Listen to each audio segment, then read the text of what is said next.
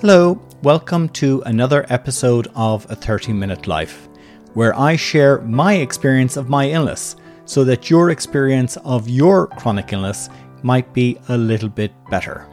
On May 5th, 2021, I wrote a post, Noise Intolerance, 4 strategies I use to manage my reaction. The day after my car accident, I started to hear a constant noise in my ears, particularly my right ear. This is known as tinnitus. For me, the sound never stops, but it can change its intensity. When it does, I have an immediate reaction. Another symptom has also grown over the years, and this is an intolerance to sound, any sound. So I have to take some proactive steps to help me control my reaction. These are the strategies I use. 1. Explain. This is an unusual problem, and most people are totally unaware of how their brains manage to control sound.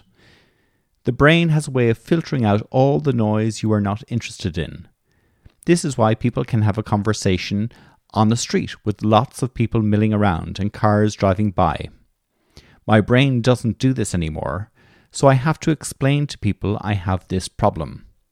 This is particularly important at meetings, where people have a tendency to talk over each other or have whispered conversations. My ears hear all these noises at the same volume. It is a tsunami of sound and it becomes overwhelming. So before a meeting starts, or if there is an issue, I will explain my problem and what can be done to solve this. In COVID world, with online video meetings, this isn't such an issue, as the software doesn't allow this to happen. It makes life much easier for me, but when normality returns, I will have to start explaining again. 2. Control my environment. When I'm at home or in the car, I need it to be quiet. But a home has noises, radio, TV, vacuum cleaners, and appliances all make noise. This can be very difficult for me, so I have some spaces in the house which are silent zones. My cave or office is one such place. It is built into the ground, so it's very hard for noises from the road to enter. It is a haven. This is much harder to do out in the world, if I want to go shopping or even to travel. Buses, airplanes and airports are so difficult. I cannot change the environment, so I have other tools to help. 3. Noise cancelling headphones. These have been a lifesaver. I have 2 pairs, some bigger headphones, the Sony WH-1000XM3 is the name, which are great for really noisy environments. They have the double whammy of sound suppression, active noise cancelling, and they cover my ear. I use them on airplanes, buses, and in places where I expect a lot of sound. They help. They are also great when seeing a movie in a cinema, as the sound is usually very loud. I just pop these on, engage noise cancelling, and I can enjoy the movie with a big box of popcorn and a fizzy drink. The second pair are the Apple AirPods Pro. These fit easily in my pocket, and if the sound starts to increase, I can take them out and they will immediately improve the situation. If I didn't have these, I would have much more pain and my mood would become explosive.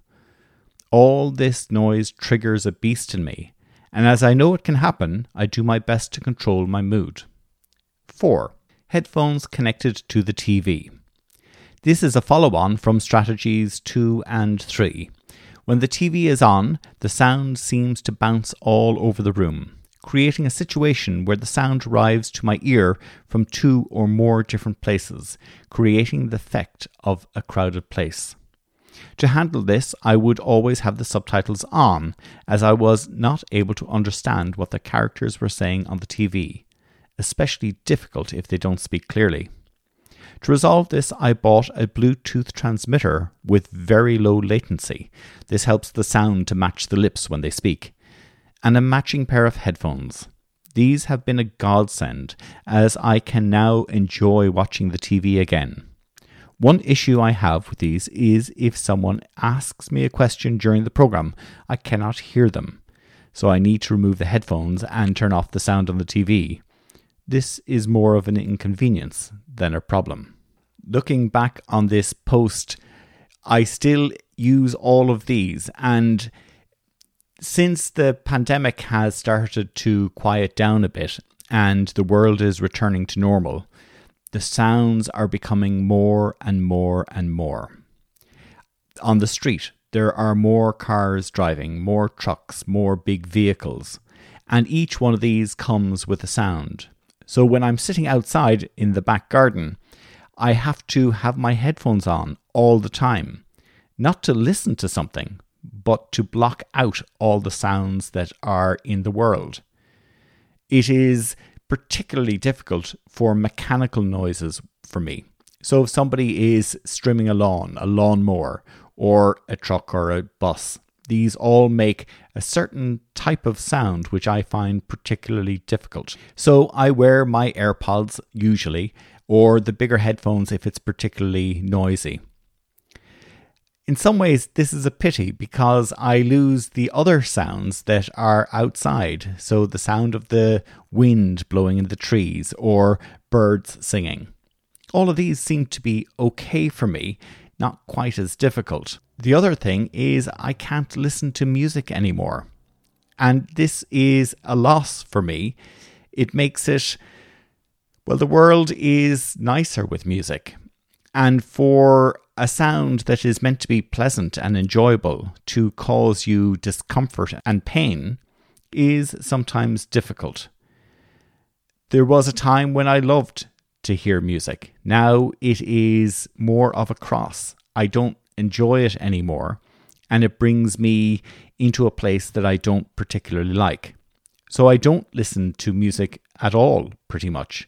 Occasionally I'm tempted and I play something, but I soon realize I can't do it. The other thing that I can't do because of my inability to process sounds is listen to audiobooks.